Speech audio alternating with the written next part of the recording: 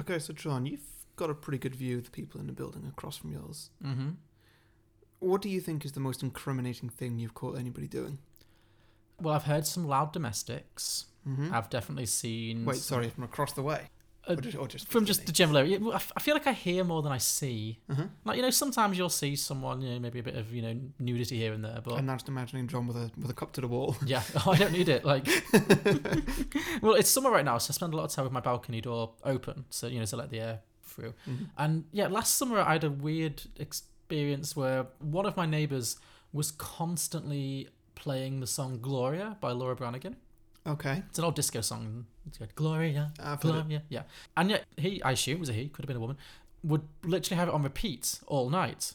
And this all would go night? well, not all night, well, for hours on end. Okay. Just the same song on repeat for hours on end, night after night, for quite a while. Mm-hmm. And it was baffling to me. Like, I didn't understand whether he was having some kind of homosexual nervous breakdown or what. It was weird. So that I would say that was quite... incriminating is not the wrong word, but concerning, but also kind of fabulous. Concerning but fabulous. Yeah, which could be your autobiography. Yeah, that's definitely the title of my autobiography. Oh, excellent. Some films are fine just the way they are. Other films sometimes take it way too far. But really, how bad could it get? Let's go beyond the box set.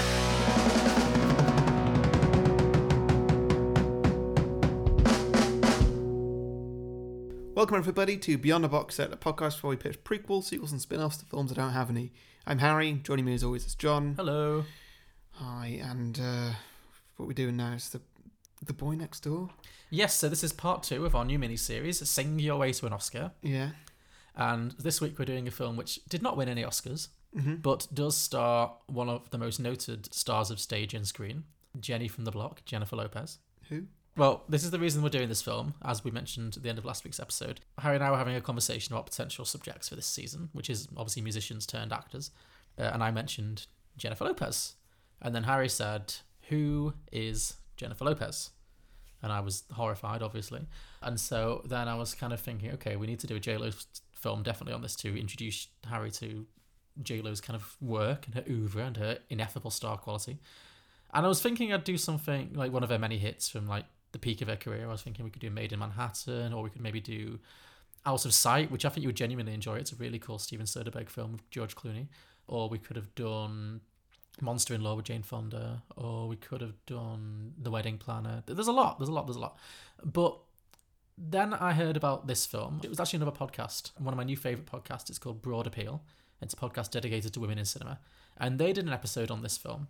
And just from listening to it, I'd not seen the film before. This is actually my first time watching this film. Mm-hmm. But from listening to their take on the film, I just thought to myself, shit, we need to do this. This film sounds amazing. And so that was the choice I made, and I'm very happy with it. So tell me what you thought about The Boy Next Door. I'm never watching a Jennifer Lopez film again. Well, you will be, because we're not done with it. Oh. But seriously, tell me what you thought of this film. Odd. There was a lot of shouting involved. What, from you? Yeah. At the screen? Were you watching it alone? Or? No, I was watching it with my housemate. Okay. And there was a lot of call the police, you stupid woman! From about 5 minutes in. Yes, we're that soon. Yeah, there's just a lot of that. Oh, no, don't go in there. No, don't have a talk. Don't just shout. Okay, save your family. Stuff like that. Well, it sounds like it kind of got you involved then. Oh, yeah, it got me involved. I mean, would you say you enjoyed the film? In a way. Uh-huh. In a way. Yes, it was a good bit of stupid fun. Yeah. Have you seen any of these kind of films before? And by that, I don't mean Jennifer Lopez films, obviously. But this film, for me, is very much of a type, which is the kind of the slasher, erotic slasher thriller kind of vibe. Yeah, it is. Like Single White Female, Fatal Attraction, Basic Instinct, those kind of films. I don't think I have seen anything like that. Okay. 'Cause it's there's plenty of awful horror films that I've seen where it's a lot of the same character beats happen as do in this film. Mm-hmm. And they're great fun to shout out as well. Yeah. I mean, no surprise, I absolutely loved this.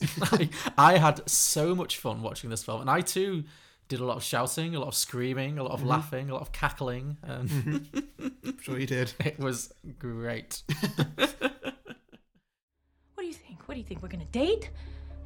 We're gonna go on family vacations together?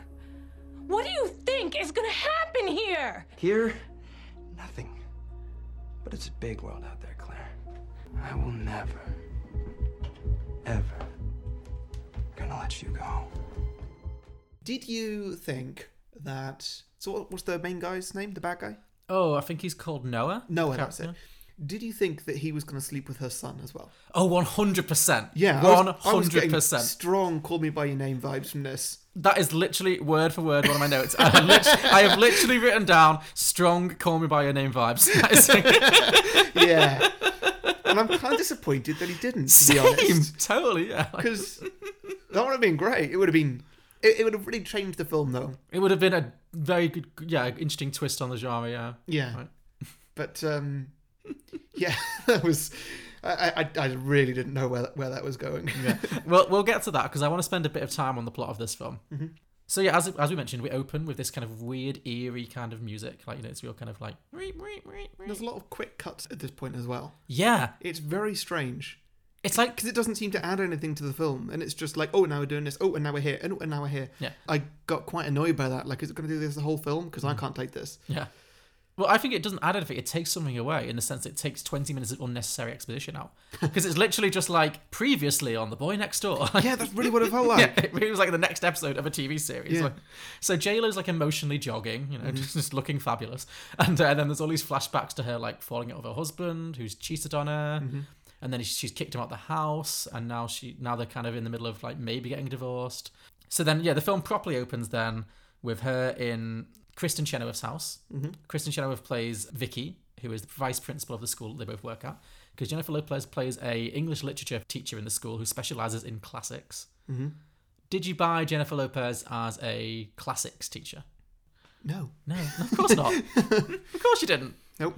Because she doesn't look remotely like an English teacher, any English teacher that operates in the real world. Like, one of my favourite things throughout this film is the way that Jennifer Lopez, in every single scene, like she's playing this real down-to-earth, middle-class mom, she's a 40-something mother of a teenage boy. She works as an English teacher, Every single scene, she is styled to perfection. Like, isn't she? It's just... So we open with this scene where she's sat in Kristen Chenoweth's beautiful, beautiful farmhouse. Mm-hmm. This huge, huge farmhouse with this huge garage, which will be important later. Mm-hmm. I skimmed through the film again today and noticed that the opening shot of the film is how it climaxes as well. Yes, yeah, I noticed that too. I watched this twice as well. Yeah. You watched it all the way through. I watched it twice in full. Yeah. Okay, because I guess that the second time through, does it just really sort of whack you over the head with how it's all going to so unfold much, and end? so much. Yeah, a lot of foreshadowing in it. There's so much. One of my drinking games is foreshadowing, which you'd have to do it on a second viewing. But yeah, absolutely. So yeah, huge foreshadowing for that, which we'll get to. But yeah, she's in Kristen Chenoweth's beautiful kitchen, this beautiful country house, and her hair is on fleek. Like she is like. It's like what? I'm not joking. Like she's wearing her like wig watch. My God, she's got this fabulous wig with like it's primped and curled, and she's an English teacher just hanging out, having a chat with her friend, going through a rough time. She's having a divorce, but she looks amazing. The lighting killed me. Did you notice how every scene she was lit? It was so like soft focus and like spotlight making her look as beautiful as this film can possibly make her look, which isn't hard. Jennifer Lopez is beautiful, but then by contrast, poor old Kristen Chenoweth is in really harsh because the spotlight's on J-Lo, so J-Lo's got this soft focus, and Kristen Chenoweth is always in harsh lighting that really shows up like every crevice of her crow's feet. And I'm not trying to be like sexist, because I think this is a very much a choice the film makes. Like her dodgy lip job is all, and she looks like a proper crone in this film. Does she live alone in a massive, massive house? She appears to, yes. With a cat? Well, does the cat appear until that scene when the cat appears? Let's get to that. Let's do this in order. Okay, fine. So she's bemoaning her the fact that her marriage is falling down, and Kristen Chenoweth seems to be kind of a toxic friend. Like, she's supposed to be like her best friend, but she's like not very sympathetic. She's like, I thought your marriage was over. You should just dump that guy. And then J-Lo's like, but maybe I still love him. And then Kristen Chenoweth says one of my early favourite lines in this film. He's the father of my kid. Who cheats with his secretary every time he goes to the home office. Brings a whole new meaning to the San Francisco treat. Not funny. He said she smelled like chocolate chip cookies. Goodbye. I'm just quoting his email. Oh my god, what a line. So then we go back to the family home, and this dad is played by John Corbett. He's called Garrett. So they're kind of separated, but they're not sure if they're going to divorce or Brilliant not. American name. Garrett, yeah. And they've got this teenage son called Kevin, who has allergies, Oh yeah, which becomes quite an important plot point. We'll get to. that happens in pretty much every horror movie. Oh yeah, there's always a character with like undefined allergies. So then we come to another of my favourite scenes when she's preparing to take the son to the best allergist in the state. And they're running late. And once again, she is dressed. She's running her son to the doctor's on like a Saturday afternoon. She is wearing this beautiful, like deep green maxi dress with like a belt around the side. It looks like she's waiting for a cab to the Golden Globes. Well, she's recently single, John. You know, she's got to meet someone somehow. Okay, but she's not out to meet people. She's just like running her son to the doctor's, like the most mundane thing in the world. Like, She might be a hot doctor. well, and it's, as it turns out, she meets a hot psychopath. so she's getting ready to drive him to the allergist in her maxi dress, and then the garage doors, they get stuck. She's like, "Oh man!" And then she goes outside. And It's weirdly a big thriller moment, that as well. It is, yeah. Like, the music builds up and there's shock and there's fear and... Like, I thought the door was going to crush her or something. Yeah, that's what I mean. The music is so intrusive. I feel like the music is its own character in this film. And it was weird because it was like, what am I watching? Why is this the film? Why am I scared that she's going to get crushed by a garage door half an hour into the film? So then she goes outside and she's like opening the garage doors, and then suddenly from behind her we get a bicep. Just a tight shot on a juicy, young, muscular bicep in a white, tight wife beater. Grabs the door, and it pans out, and this Armani model, this Calvin Klein model looking guy, effortlessly just can't, because she's like, oh, I'm just a weak and frail woman. Yeah. And then he just like grabs it and just goes, whoop, just like flicks it, and like goes up, and he's like, "Hi, I'm Noah." Now, I have no idea how heavy garage doors are, especially when they're on pulleys and stuff. Sure. But it can't be much. Sure. Because they're probably designed so that if they don't work, they can just be pulled. Like, Yeah. if, say, with power cut, you could just pull it open or something. Push Sure. it open. It's not going to be that heavy. And she doesn't look weak. No. Far from it. She's very She athletic. she works out. Yeah. We've established she works out. Yeah. Yeah, she could take me. And win. Oh yeah. Maybe. I don't know. I think she'd win. Anyway, and then we get our first kind of weird "Call Me by Your Name" vibe, which, as I say, I literally wrote "Call Me by Your Name" vibe from where the son looks at him and goes, "Oh, hello." Yeah. And J-Lo also is like, "Oh, hello," because this guy is like ridiculously like model gorgeous. And then we get Stanley shows up. Oh, yeah. I mean, it's not Stanley, but it Yeah. looks so much like Stanley. This like ancient old man in a wheelchair comes wheeling in. It's like, "Oh, hi, you met my nephew. He's looking after me while I'm recovering from my frailties." I think he's waiting for a kidney transplant or something. Yeah. I mean, he really looks on death's door. Yeah. Like, he is super old and fragile. Yeah, like at that point, I think I said something like, "Why give me a kidney transplant? He's dead already." Yeah, you're just taking a kidney away from clearly someone who has some years left in them. Yeah. And you are... My nephew. Oh, hey, Mr. Sanborn. Noah. I'm staying next door with my uncle. Claire.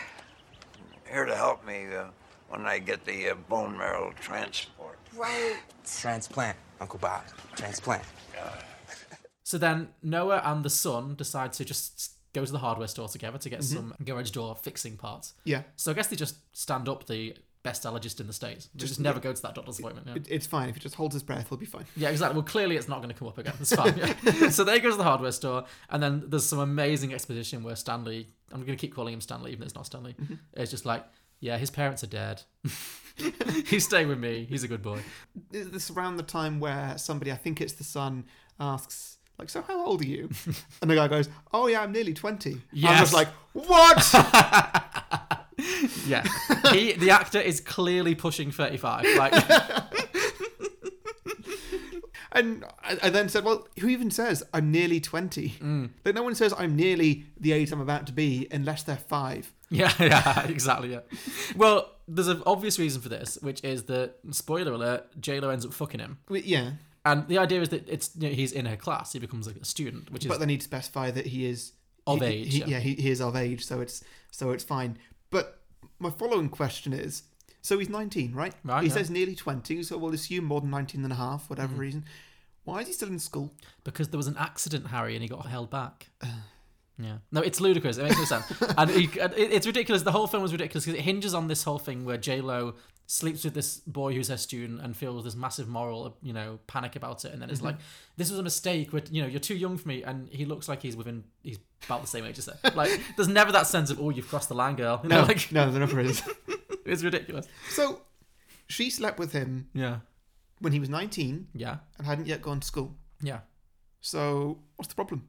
Well, there isn't one. Yeah, she didn't sleep with her student. He wasn't her student then. No. He became her student afterwards. I think maybe she'd already figured out that he went to the school, but he hadn't wandered into her class. Right, okay. But yeah, but still, he's young, but not too young. Mm. You can't make J-Lo the bad guy in this. Yeah. It can't be statutory rape young. It's just got to be Anyway, so then Noah and Kevin, the son, go to the hardware store to handle some tools together. But you're right, it is very Call Me by Your Name. There's lots of unnecessary shoulder touching and Yeah, they were very flirty together. they are very, very flirty, and it never pays off. Despite the fact that the son was completely into the person working behind the till. Oh yeah. Brittany, but bland. Yeah. Yeah. I mean, I think that he was also just very sort of impressed and taken aback with this giant hulk of a man. Well, I think that's it. Yeah. Who was just like his idol. Yeah, well, that's it, because I think the son's supposed to be 17, 16, and this guy is almost 20. And, it's just ludicrous. It looks more father and son. Yeah. And again, it's like Call Me By Your Name, because we had the same problem with that film where Armie Hammer is playing 24, 25, and Armie Hammer is clearly 36, and just looks completely different body type, and it's just ludicrous. And it's this was so that. Yeah, you're right. So they're in the hardware store, and Kevin, the son, spots his crush. Yeah, this beautiful blonde generic American girl, and he panics. But then Noah's like, no, go talk to her. And then he summons up the courage and he goes talk to her, and it seems to be going quite well. She's being nice. And then who enters the hardware store? 3 bullies. 3 of the most generic movie bullies you will ever see in your life. They're great, aren't they? Because they're coming up with nicknames on the spot. Hey, Wiz. Yeah. Bad nicknames as well. Yeah. And they push him to the ground or something? Well, they come in on skateboards because they're bad boys. They're bad boys. Yeah. Yeah, and they start shoving him, just hey, Wiz, where's your EpiPen, Wiz? You're gonna have a fit, Wiz. It's ludicrous. There's a scene later on in the film when they bully him again, where one of the guys says, "Hey, Peterson, I saw your favourite movie last night, The Wiz. It's the Black Wizard of Oz." He explains what the film is. Yeah, that one. It's nobody needed to know that. Yeah, why? Also, why is this 15-year-old kid sat watching Diana Ross's The Wiz? It was a weird reference. Yeah. Anyway, so then Noah takes Kevin home, and then Kevin disappears for a while, and then Noah says to J-Lo, "Oh, hey, these bullies kept calling him the Wiz. What does that mean?" And she's like, "Oh, yeah, he had a fit one time and he had an accident. So that's why he's the Wiz, because he pissed himself one time." Mm-hmm. It's very sad. So anyway, they start hanging out, and he becomes a mentor, a best friend to the son. So then he comes into the kitchen because he's kind of become part of the family now, and Kristen Chenoweth's there, and she's suspicious because she's the best friend, and that's her job, is to be suspicious. So she's like, "He can't be for real. He likes literature." Because there's an amazing line where he asks if he can join her classics class, and her son goes, "Oh no, you don't want to join her class. They call her the Crusher." And he's talking about dude, you've got to read the Iliad. Do you ever have nicknames for your teachers? Not the Crusher, no. Do you have any nicknames for your teachers? Not that I can think of, no. No, it's not a thing. Not really, no. No, I agree. Yeah. Yeah. But he's like, "Oh, dude, you've got to read the Iliad." And then they have this very sexually charged conversation of "Oh yeah, the Iliad was amazing." And what was it, Agamemnon called? Persophocles, or nonsense. And then J-Lo just literally goes, poets. Yeah. Dude, you gotta read the Iliad. Achilles is this total badass. Hot-tempered, full of pride, completely consumed by his emotions. You know what he called Agamemnon? Who? A pitiful excuse for a king. To his face. He killed this guy Hector, but instead of hiding out like a pussy, he... Dragged his dead body around for everybody to see. Yes. He stood by his actions, right or wrong. Well, because to him, they were justified. Homer's a genius, man. Just like Shakespeare, Byron, Zeppelin, Dylan. Oh, poets. So then the son goes away on a fishing trip with the dad.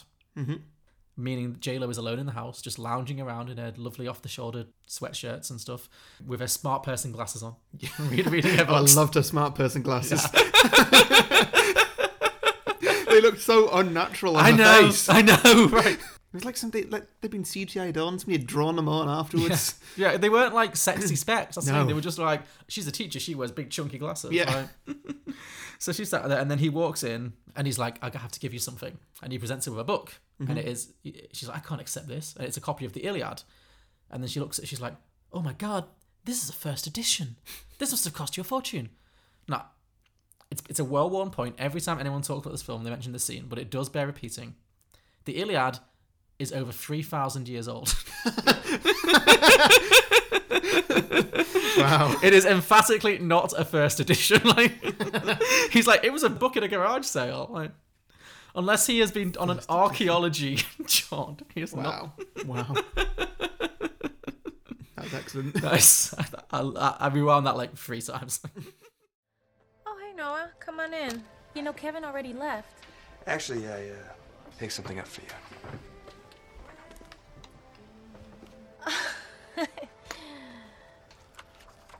Oh my God, this is a first edition? I can't accept this. This must have cost a fortune. It was a buck at a garage sale. One man's trash. So then that night, she's lounging around in very sexy lingerie, again wearing her smart person glasses, reading her first edition of the Iliad, which she should have put straight on eBay, but obviously she didn't. eBay? Sold to a museum? Actually, yeah, she got straight to like the National History Museum or something. Yeah, exactly. Yeah, so she's doing that, and then she wanders to the window, and she looks through the curtains, and she sees the first of what will be many shots of him just walking around naked, fully nude, and staring at himself in the mirror. Yes. And then turning around and staring at her. Yeah, because he knows, he can sense a disturbance. So yeah, she's very turned on. But then the next thing we know, she's going on a disastrous double date with Kristen Chenoweth and 2 men. One of whom is this comically awful sexist guy who's just like, classics, why not teach them things they can really use? Get these people an education. And she's like, I don't think you like women with an opinion. He's like, not when they disagree with mine. Yep. I have to say, Kristen Chenoweth does not have her back in this scene. No, not at all. Like, this is her best friend. You'd think she'd be like, hey, don't speak to her that way. But instead she's like, oh, I'm a vice principal. I just want them to get them employed. Like, isn't she a hoot? Like, she's really... I did enjoy Kristen Chenoweth, just like the actress, just enjoying how ridiculous her dialogue was, though. She was really making the most of those scenes. Like, she was my stand-up character by far. Yeah, me too. Anyway, so JLo gets very offended. She stands up and she walks out. And then she turns around for one last zinger. Do you remember what the zinger was? No. She goes, oh, by the way, J.K. Rowling. And then turns around again and he's like, what? And then she turns around again and she goes, billionaire, classics major. Out. Oh, I didn't remember that now. J.K. Rowling, I'm sorry. billionaire, classics major. So she comes back from this date. She's feeling sad and vulnerable, whatever. Then the boy next door calls her because somehow he got her phone number. Reasons unclear. And says, oh, by the way, I was just cooking a chicken and I think I've made a mess of it. And can you come over and help me salvage it? So at this point, this film has just become a porn. Yeah. So she comes over, she salvages the chicken or some of the chicken, and they're laughing, eating chicken together. One thing leads to another, and they end up having pretty hot sex. Yeah. Yeah, it was great. And yeah, but once again, the score gives it away because it's not like kabow, kabow, kabow. It's very much like look behind you, J-Lo, sex. Like, it was also funny to me that, like, obviously Jennifer Lopez, because it is an erotic film. You see a lot of J-Lo's body in this scene. Like, she's naked. Well, she's certainly topless, but she won't show her nipples because that's just not done in these kind of films. So instead, there's a You scene. do see nipple later in the film. Not hers, though. Whose nipple do you see? The girlfriend, the potential girlfriend. Oh, of you the son. do. Okay, Yeah. sure. But she's not famous. It doesn't matter. Yeah. But I guess it wasn't in J-Lo's contract to show nipples. Exactly. That would have ramped up the budget a whole lot. Yeah. So instead, you get a scene where I mean, I've not spent a lot of time making sweet, sweaty love to big-breasted women. No, you've not lived. Is it the is it the norm to kind of like put one hand over each breast and kind of cup them while then going down on them? Oh, yeah, the handles. The handles, yeah. It's just like like working its way down, like. No, that's how straight people have sex. Oh, okay. Well, I learned something today. Cool. It's great for all parties. Sure, okay. I just found that very funny how he's like very tenderly and very specifically caressing the boobs, like just like a. So then they wake up. She wakes up the next day instantly filled with regrets. She's like, oh my God, what have I done? And she tries to let him down gently. And he gets very angry. punches a wall. His knuckles are bleeding. Yeah, that's a red flag right there. Yeah, like, God damn it. That's it. He goes from 0 to psychopath, like, so fast. Doesn't he? Yeah.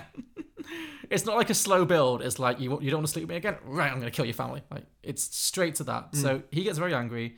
So now the stalking aspect of the film begins. Now he is, like, fully, like, hanging around the house all the time. So the next scene. I love this so much. Go on. They're all having dinner together, and so she's cooking yet more food, and he just turns about the blue, and she's very uncomfortable about it, obviously, but she can't say because it's in front of the son and the dad. There's some amazing dialogue with some fabulous double entendres. He's like, "Oh, while you were camping, did you get caught up in the storm?" And the dad says, "Oh no, it was dry as a bone." And then Noah says, "Oh, it got pretty wet down here." Oh man, that was. And then there's the best. It gets better though, because then he becomes Phil Hartman in Jingle All the Way. Okay. Do you remember when we watched Jingle All the Way? Yeah. Do you remember that bit with the cookies? Oh, yeah. Because in this, it's, yeah. No, I thought that too. Yeah, he literally says the line, "Oh, I love your mum's cookies." Yeah. I really wanted Arnold Schwarzenegger to just like pop up and go, "Put the cookie down." Yeah.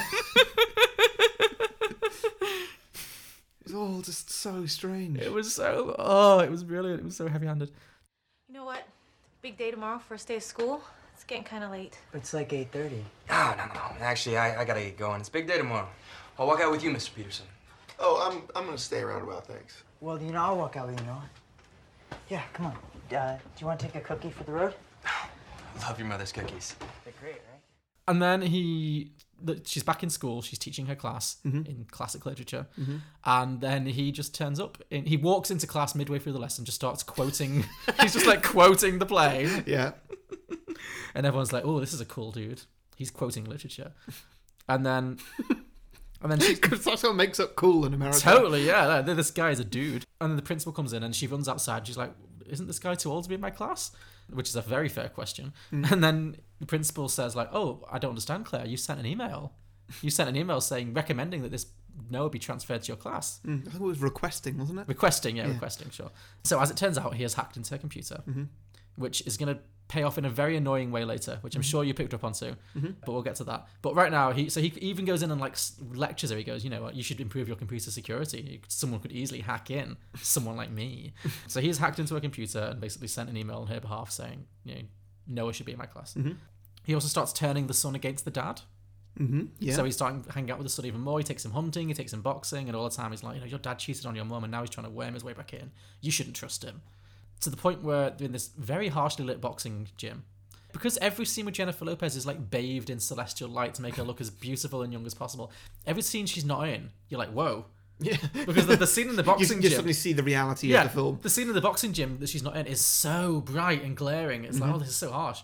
The son's working on the punch bag, and Noah's just like, "Your dad's a cunt. Like, your dad's a bastard." Like, and then the son gets really worked up, and he's like, "Yeah, I hate my dad." Boom, boom, boom. And then he gets so worked up, he has another allergy attack. He goes into like full anaphylactic shock or something. He can't breathe. And Noah is like having a real moment. He's like, "I don't know what to do. And then he finds the EpiPen, which again will come up later. He finds the EpiPen. He's like, I don't know what to do. And then, I laughed so much when someone off camera who you never see just shouts, "Shove it in his leg!" Yeah, it was great. And then, so they like jams the EpiPen into the kid's leg and saves his life. Yeah. Hence winning his trust. Say you have that condition. Sure. And you go to the gym. You probably brief people. Yeah. I mean, you clearly brief somebody in that gym, want somebody off camera. Yeah, off camera guy's like, "I don't know what to do." But like, whoever you're with, you just say, "If I get worked up, I might have a fit. If that happens, this is what you do." Sure. Because otherwise you'd die. Oh. You'd let people know. Sure, absolutely, yeah. Saying that, later in the film, he has a fit and he just gets over it. Yeah, so he recovers immediately. Yeah. He's like, I can't deal with this now. Okay, there's no time for this right now. Yeah. Oh, I need to jump back a bit very quickly though, because I just remembered off-camera guy reminded me of another weird thing with this film where there's a running theme of things happening off camera that you'd think they would want to show. Like, for example, the garage door scene. When obviously he offers to fix the garage door and then he comes back to finish his flirtation with J-Lo and she literally says, "This is it. This is the exciting moment," when he presses the button to open the garage door. And it never cuts to the garage door. Yeah, that's really weird. Yeah. Not that it's that exciting No, for but us, it's like... garage door, but it's the point of the scene. Yeah, it's such a mild nothing payoff, but they just don't give you it. You literally see J-Lo go, "Oh, this is the exciting moment," and then it doesn't cut and she goes, it worked. Yeah. You just never see it. It's bizarre. Well, I'm going to tell, don't show. Okay, whatever. No, it was ludicrous. Anyway, maybe they just couldn't get the door to work. I don't know. Anyway. The worst part of the film. Yeah, definitely. No, that was for me. That was when I checked out. Yeah. So yeah, then there's another scene with the 3 generic bullies, and this is where the guy delivers that amazing The Wiz line, and then they start like shoving Kevin around, and then Noah just loses his shit, and he charges in, and he grabs the bullies, and he beats the living shit out of them. Yeah. One of whom he like grabs by the neck and just like bang, bang, bangs his head into the locker, almost killing him. And then Kristen Chenoweth runs in, tries to break it up, and then he shoves Kristen Chenoweth, and it's genuinely shocking because he shoves a woman, and she goes flying. Then there's a confrontation between those two. She takes him into his office, and then she's like, I checked your files. And then, first of all... You should probably do that anyway. When somebody transfers to how your did school... he get into this rather exclusive-looking, quite decent-looking school? Yeah. How did nobody check his files? Like, Yeah. That's the thing you do. If a 19-year-old is moving into your school... Totally. you wonder, hey, why is this guy 19? Yeah. But this was absolutely the best Kristen Chenoweth scene by far. Like, this was Kristen Chenoweth, I think, munching on all of the scenery. Because she's just like, I checked your files. Turns out you hid a few things from us. There's a history of irresponsible behaviour. She's like relishing every word that comes out of her mouth. Yeah. And then he's being very confrontational, and then he just goes, I see. She says something like, you know what I see when I look at you? A pattern of irrational behaviour and violent tendencies. Rah! And then I don't know why every Chenoweth line in my head just ended with Rah! and then he goes, you know what I see when I look at you? A bitter, dried up old cunt. And it's like, oh my god. I know, it was like, this is an American film, and they said cunt. You just called Glenda the Good Witch a cunt. You can't do that. Like, understandably, Sorry to any non-British listeners on how much we're saying cunt. Yeah. But it's part of our language here. It was in the film. Yeah. Well, yeah, but it's like it's a very like. Yeah, I know Americans don't like. Well, that's made it even more surprising that you said it because you don't hear it in American films. But, yeah. So he gets expelled on the spot, which the son never mentions, because there's then a few more scenes where the son is still really loyal to Noah, because this is the point where it really ramps up, and J-Lo actually says to her son, "Stay away from him. He's a bad influence. He's a bad guy." And the son's like, "No, he's my only friend." But that's the point where J-Lo, you should just say he's been expelled. Yeah, exactly. There's a reason for it. Nobody ever mentions that he got expelled. Ever. After he gets expelled, it never comes up again. No, it doesn't. Yeah, and the son is never like, hey, you know what's weird? Like, Noah just like literally beat some kid almost to death and fractured his skull. Also, he should be in prison. Yeah, that was the first point where I was like, call the police. Yeah, not even J-Lo. Okay, I could buy that J-Lo is like trying to, because she says herself, I thought it would blow over, you know. I was trying to protect myself because I'm incriminated because I slept with a student, which could get me fired. But why is the kid who just has been brutally beaten almost to death, all that kid's parents, why have they not contacted the police? Yeah. Anyway, so that happens. That night, they're like, oh, well, that was weird, but let's all go to a dance. Let's go to the dance party. So they go to the dance. The son, Kevin, has got a date with the hot blonde. He's managed to secure that date. It's good for him. And J-Lo is obviously being a teacher. She's working the room. And then somehow the date knows that in the boys' toilets there's some kind of blockage. So I don't know if... Has somebody been in and seen all the shit that's written on the walls? Might be leaking out the door, perhaps. She says some boys just said that there's some blockage in the toilets. Okay, so yeah. So either she's working with... Or Noah. maybe Noah went and said that, and then he quickly ran back and drew all the stuff on the wall. But then, would the conversation not go, hey, generic sexy blonde girl, you should probably tell Mrs. Peterson that the boys' toilets are overflowing. Oh, hey, Noah, didn't you get expelled today for brutally beating a kid nearly to death? Because everyone in the school is talking about that today. No one's not heard about that happening. Right? Yeah, that's very... Yeah, because like, as this night ends, she's giving him a blowjob. Yeah, was that her? Yes, it was her. Okay, I was unclear on that. Oh, so maybe she is working with him the whole time then. Maybe she's an accomplice. Like, but why? I have no idea. They don't address it. What a weird film. Okay, so J-Lo goes to the boys' toilets. I don't know why there's no male teachers around who can do this, because surely it's inappropriate for a grown woman to walk into the boys' toilet. What if someone was urinating? Well, you'd knock on the door and say, is anybody in here? Oh, I guess maybe she did. Not that she did. No, but maybe she did and we didn't see it. Anyway, but she goes in and finds that he's written in giant letters, I fucked Claire Peterson or Mrs. Peterson or something. Why would you do it in the boys' toilets? Why don't you just do it like in her office or somewhere where people can see a bit more than a blocked up boys' toilets? Because the toilets is the best place to have creepy, sexy lighting. This whole scene was very like, you know, flickering light bulbs and, you know. Yeah. And then he comes in, he's like, we need to talk. And then there's a very threatening scene where he Dry humps? Yes, he does. As soon as she walks in and we see the room, that's an instant just like, leave now. Get out, Just yeah. don't hesitate. Just go. Like, it'll take you a moment to read what that says on the wall and see the whole situation and the lighting and everything, and you can hear the evil music playing in the background. Yeah, the score is telling you to run, J-Lo. Just get out of the room and just go somewhere. Go and tell someone. Go and tell your friend, the assistant head or whatever Yeah, go tell Vicky, she'll handle it. And then, call the police. Yeah. Do the sensible thing. And She does not none of those things. Does she try and clean it up? Is that why she stays? Because she's trying to cover. She's still doing the cover up, isn't she? No, she tries to unblock the sink and she pulls out what looks like a wig. Did you not notice that? Yeah. Did he block up the sinks with her wigs? Yeah, I hope so. Yeah. We nearly missed that then. Yeah. Oh, is that my weave? Why would he do that? Hey, you use what you've got available to you. Maybe she just left a few. Maybe she just left a few tracks when they slept together. Like, could be bothered plugging them back in. Like. Oh yeah, you're right. That's hilarious. Like, God, I'd love it if the next scene when he turned up, he was just bald. He just shaved his own head. And just like God, that was strange. It was all strange. So, but then it's weird because he like pins her down against the wall and like starts just dry humping her. Yeah, just like, dry humping. He doesn't pull his own pants down or unzip, and her jeans are like fully up. So he's not raping her. He's just Sexually assaulting her. I mean, yeah, it is an assault. I'm not diminishing what it is, but it's a weird way to assault a person. Yes, it is. It was very, very strange. And then she kicks him. She knees him in the balls and runs away. Mm-hmm. Still doesn't call the police, obviously. She doesn't tell anybody at this point either. Still tells Still nobody. not told Vicky. Yeah. So then the next day they're back in school and she walks into class, and her classroom. He's struck again. Oh, he's struck again, Harry, because he's gone into the classroom early in the morning or something, printed out a hilarious amount of copies, like hundreds, literally hundreds, and it's still printing. The printer's just still like popping out, like, but they are everywhere. All of these, basically, hundreds upon hundreds and hundreds of printouts. The thing that I'm really sad the film didn't do it. Like, even as like a post credits or an outtake or something, it's just him waiting for the printer. Yeah, just like because he has spread them all over the room. It's not like obviously it's still like printing out, but he's obviously spread them everywhere. Otherwise they'd just be in a little pile.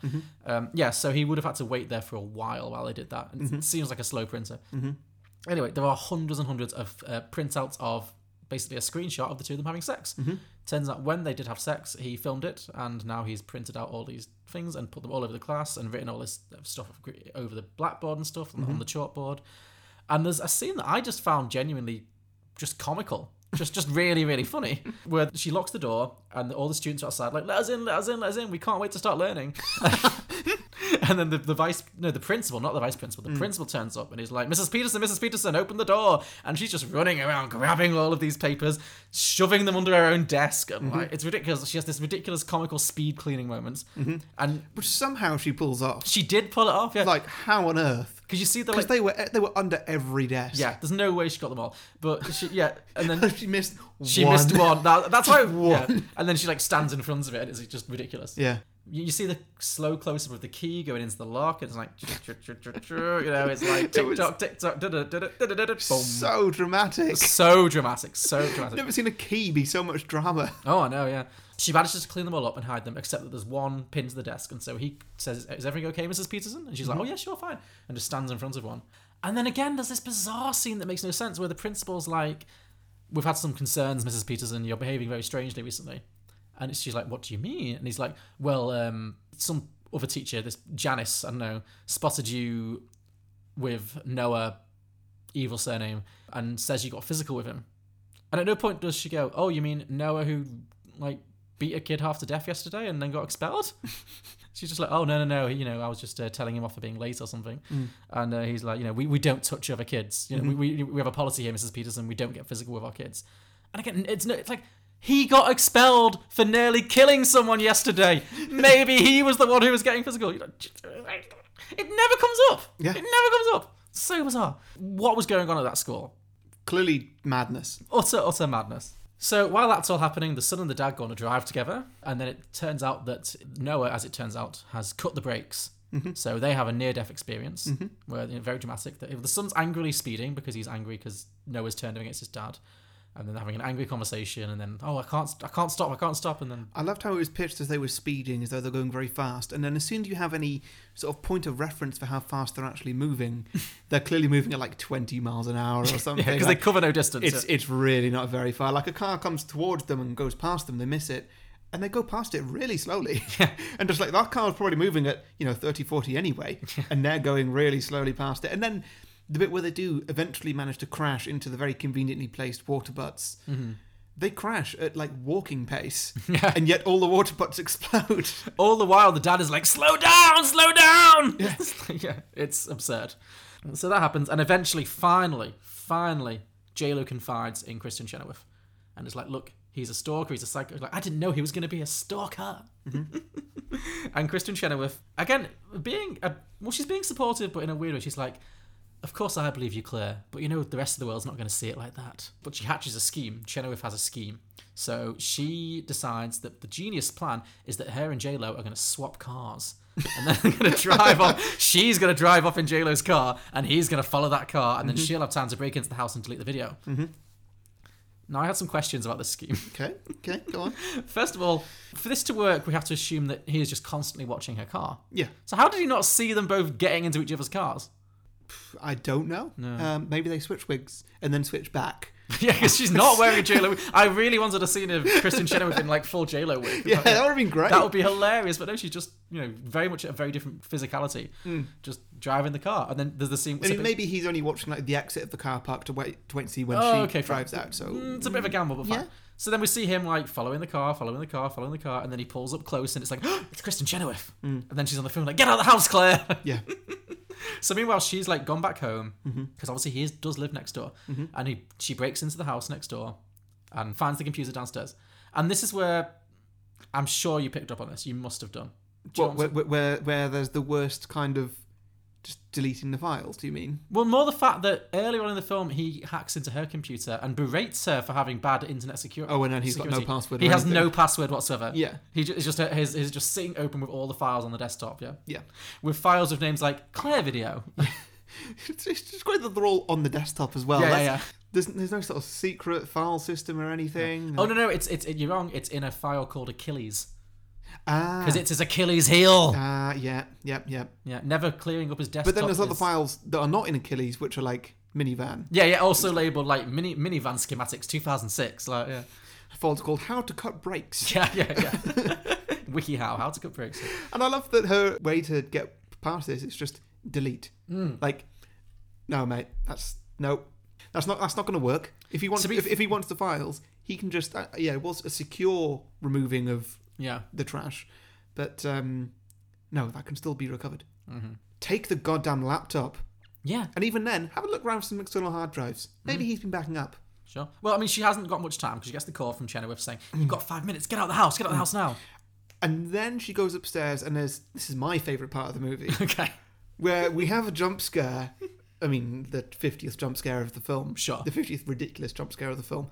But this one, it's like a cartoon. She comes up the stairs and then she's confronted with Stan Lee and they both just scream at each other as they see each other. Yeah. It's just so weird. And then he's like, Mrs. Peterson, what are you doing in my house? And she's just like, just bye. And she doesn't explain. She just runs like... But it was just weird that they just literally shot them screamed. It just really made me laugh. And I couldn't stop laughing for ages. Same, I absolutely love that.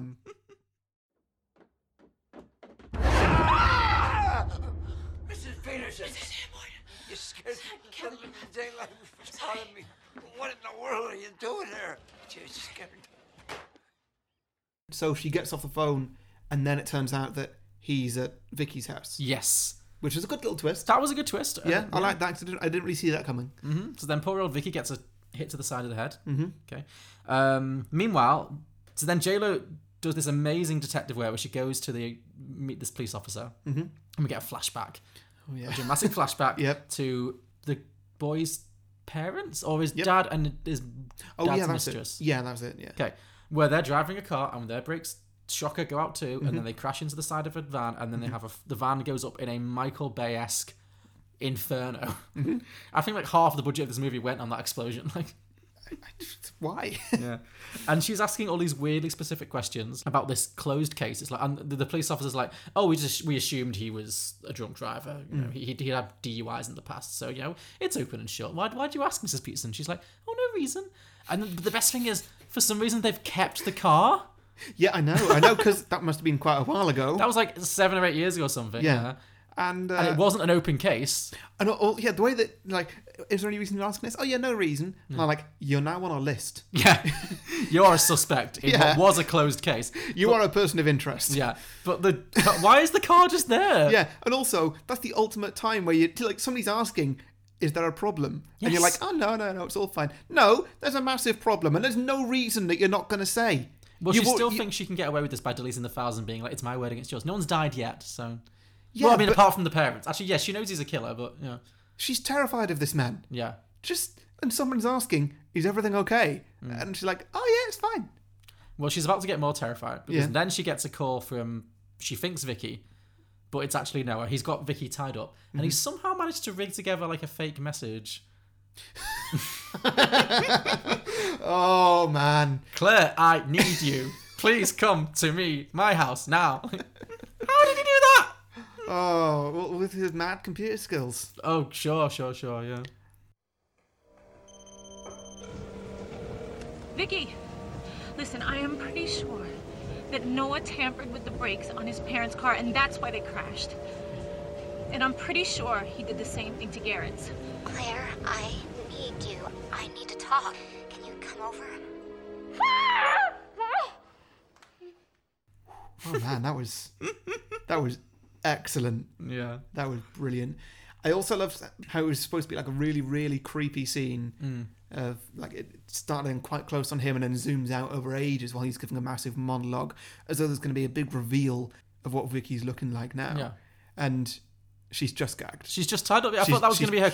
I thought there was going to be like blood all down her face and she's dead already or something. And nope, she's just gagged. True. And her hair's a bit of a mess. Yeah. But I did also appreciate how it zoomed out and then there's a cat in the background. Just like, oh, he's an evil guy, he's got a cat. Oh, they did set up the cat. I didn't spot the cat at that point. He's not... It's not his cat. But no, it was a very sort of like evil guy with a cat. No, it's Vicky's cat because she's an old spinster crone on a farmhouse. Like, I just really wish that he was stroking the cat. That would be good, yeah. I didn't spot that actually because I found that we'll get to that now because so J-Lo speeds over to Vicky's house, walks into the house, all the lights are off. It's classic creepy horror movie. She's like, Vicky, are you upstairs, Vicky? And this is the point where I'm like, look, the lights aren't working. There's clearly a situation here. Noah's probably there, which you're expecting him to be there anyway. Mm-hmm. Maybe don't just shout. Maybe try and sort of sneak a little bit. Or leave. Well, no, because Vicky's there. Vicky's there, sure, yeah. But so, yeah, just like sneak around. Try and get some sort of stealth rather than put a massive torch on. Vicky, are you there? And then that leads to my favourite jump scare of the movie, when there is a literal cat jump scare. Why did the cat jump? What was the situation there? So the cat jumps out at the camera or whatever, and we all jump, and then we think that's it, and then the body falls down. Sure. And Vicky's dead. So, what was going on there? Was the body just stuffed on a bookshelf or something? It seems like he'd... With the cat... must be, like, attached to the body somehow. So that when the cat jumps out, for when Jennifer Lopez arrives, the body then gets flung out as well. Yeah. That's what must have happened. Yeah, it's like he's rigged it up so she's sat on like the arch of the doorway or something, so that just as soon as the door gets pushed, it's like, it's a very intricate system of revealing that he's set up there. Yeah. Unless maybe Noah's like stood at the top of the stairs, just holding Vicky's corpse like ready, and but Noah's outside. Oh, is he already outside? Is that established? Because at that point, Jennifer Lopez looks down at the body, sees that she's murdered, screams a little bit, not for long, and then runs outside, and finally calls the fucking police. Not that it does her any good, though, because Noah's right there, like, come inside. Yeah, well, she calls the police and then runs for her car, and that's the point where I'm just like, if you've not seen a horror movie, he's clearly going to be in the back of the car. Turns out he's not, but, like, you'd think he would be. Yeah. If you think, okay, a murder has happened here, this guy who's been stalking me for ages, what should I do? Oh, I'll go to my car. Yeah. I mean, yeah, I get away, right? But just be a bit more cautious. Sure. Or something. Well, also, this is spoiling my drinking game, but we've already clearly established that his preferred method of killing is cutting the brakes on cars. Stop getting into cars. Yeah. Run on foot. Catch a bus, you know. Like, it's dark. Just go and hide in the bushes. Yeah, exactly. Turn your torch off. Yes. Yeah, that would help. She sort of like, oh, God, help me. We're like, yeah. So, we're getting to the conclusion now. Yep, we're getting there. We're getting there. So, J-Lo is now dragged into Vicky's inexplicably enormous barn. Mm-hmm. Why a vice principal in a middle school in the suburbs owns this giant farmhouse with a barn? I do not know. With a giant piece of tractor equipment hanging from the ceiling very precariously. Mm-hmm. But anyway, she goes in there where she finds that Shocker, he's kidnapped her husband and son, and they're both tied up. Mm-hmm. And then she's like, no, let them go. And he's going to kill them both. And he's like, he says another great line is like, you can live with me or die with them. So then he's going to basically kill the father and son. And she's like trying to reason with him, blah, blah. And then stuff happens. There's a fight, and then the fire starts. Like, because he throws petrol around. Well, I've got to say, as the fight goes on, she is particularly useless. Oh, she's terrible. Yeah. Like, she's acting as though she's injured, as though she's, got a broken leg, or she's been hit round the head, or he's beaten her up or something. He's not laid a hand on her, other than sort of pushing her a little bit. He's pushed her. That's it. And yet she just doesn't attack him most of the time. No. She constantly turns her back on him as well. Every time she gets a hit in, and then she runs to the son, and then it's like, he's behind you, and she just doesn't even acknowledge it. It's crazy. Anyway, but he's throwing petrol around, he's praying to burn them all, and then he drops the match, and the whole barn's ablaze. It's very dramatic. I also love how he throws petrol on the son, implied the dad as well, but yet neither of them catch on fire. No, they do not when catch the whole fire. barn catches on fire. No. But we've reached now a scene that I'm very excited to talk about. I think you know what I'm going to say. Yeah. So in this scene, J-Lo is fighting for her life. To be fair, the dad and the son both get free and help a bit too, but they both get knocked down. It ends up with J-Lo once again fighting with Noah, who is bigger and stronger, and all hope seems lost. So Harry, how does J-Lo turn the tide and manage to get the upper hand in this fight? Well, she grabs her son's needle thing. Yeah. Which, conveniently we had actually seen before in the film. Yes, we've established this. If you recall. Shove it in his leg! And she pokes him in the eye with it. She stabs him right in the goddamn eye. Which, to be fair, I wasn't expecting her to stab him in the eye. I thought she was going to get him in the leg or something, and it was going to do something. I don't know. Sure. But no, I guess what she did make a lot more sense. And that bit wasn't so nice. But then she rushes over, and then she's just having an emotional conversation with her son while the barn is on fire. Yeah.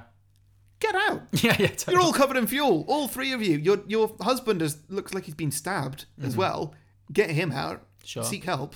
Absolutely. Don't just leave everyone. So he's staggering around. At this point, my housemate said, okay, she's been given the situation in a burning barn. Who would you save, your husband or your son? Yeah. And she's chosen nobody. Yeah, that's very true. Yeah. She's chosen neither. Yeah. But we're not even herself. No. Yes. So what was the reaction with the eye stabbing? Was it just like, whoa? Was there any screaming, or was it just like, oh, it's interesting? It was a bit of a whoa sort of thing. But I asked because obviously, it kicks it up even further when so he's staggering around with the EpiPen in his eye, presumably getting a hot lot of adrenaline. Just I'm sure, yeah. And then he pulls it out and he grabs her again. Once again, he staggers over and the kid's like, "Mom, look behind you," and she just ignores him. Of course. And then they're fighting again. And then what does she do? And so then she just puts her finger in his eye. She just sticks her thumb or finger right into his eye, and you get a really tight, disgusting close-up of the eye popping in the goo, and it's brilliant. So gross. Did you scream? No, I loved it. I had a massive grin on my face. Really? I was like, oh, this is disgusting. I love it. Oh, your thing for gore, I don't understand. I do not like gore. I screamed. I screamed with delight and horror at the same time. Yeah, it was good. Good. So, it was very, very gruesome and unexpected in this film, because this film hadn't been that explicit. No, it really hadn't. Obviously, it had a fairly explicit sex scene in the middle, and it had the word "cunt" uttered quite. So I guess it was building to it. I suppose Vicky had her throat slit. She did, yeah. There wasn't an excessive amount of blood. Yeah, though. but the eye gouging was like, wow, this has just stepped out of a Saw movie. Yeah, this is really, really graphic. You see, you and me. There's nothing I wouldn't do for you.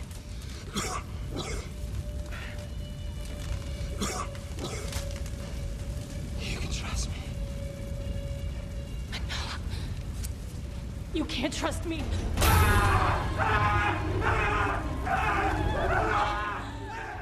So anyway, she sticks her finger into his eyeball. Obviously, he screams, he staggers back, and then he goes to kill the son, and then she manages to cut the rope that sends the big lump of machinery crashing down, crushing him to death. Wham bam, thank you, ma'am. End of movie. Like they all stagger out the barn. There's an ambulance there somehow. There's an ambulance and like 3 police cars. Yeah. Which, by the way, if you call 911 or in this country 999 and don't say anything, which I presume she did, they'll send a police car. You're not going to send a whole squad, yeah. There's not going to be an ambulance there for no reason. Sure. But anyway, they're there, and the husband gets put into the gurney. He's been shot, but he seems like he's going to be okay, because J-Lo's last lines in the film are, "You're going to be okay, and then we're going home. You hear me? We're going home." And then the credits roll, and it's got this weird arty credits scene with this very like somber music and all like flashbacks. It's like greatest hits of the film. It shows like all these random scenes from the film. Yeah. And so ends The Boy Next Door. The train wreck next door, more like. Come on. Got him. After all that, you've got to admit this was an enjoyable film. Yeah, it was. It was. All right, that's done. Let's do drinking games. Let's whiz through some drinking games. Okay, do you want to go first? Drink anytime you shout at the screen. Good one. I was going to say, this film was made for drinking games. This is a very fruitful drinking game. I hope you got some good ones. I have many. So my first one, I mean, it does require repeat viewings, but I'm going to watch this film again. Drink for foreshadowing. Solid, yeah. Drink anytime a normal person would have just called the police. Yes. But just waterfall the entire film. Every bit from like 20 minutes onwards, just be constantly drinking. Pretty much, yeah. Okay, drink for bicep close-ups of the boy, or any close-up of parts of his body, either it's a shoulder or a bicep, or anytime it looks like it's either a porn or like a Pepsi advert from the 90s. Yeah. Drink for unnecessary jump scares. Yeah, good one. Yeah, very good. Drink for unnecessary exposition. Nice. Yes. Drink for evil music. Yes, that score. Score, yeah. Again, you'd have to waterfall. It's so intrusive. It's constant.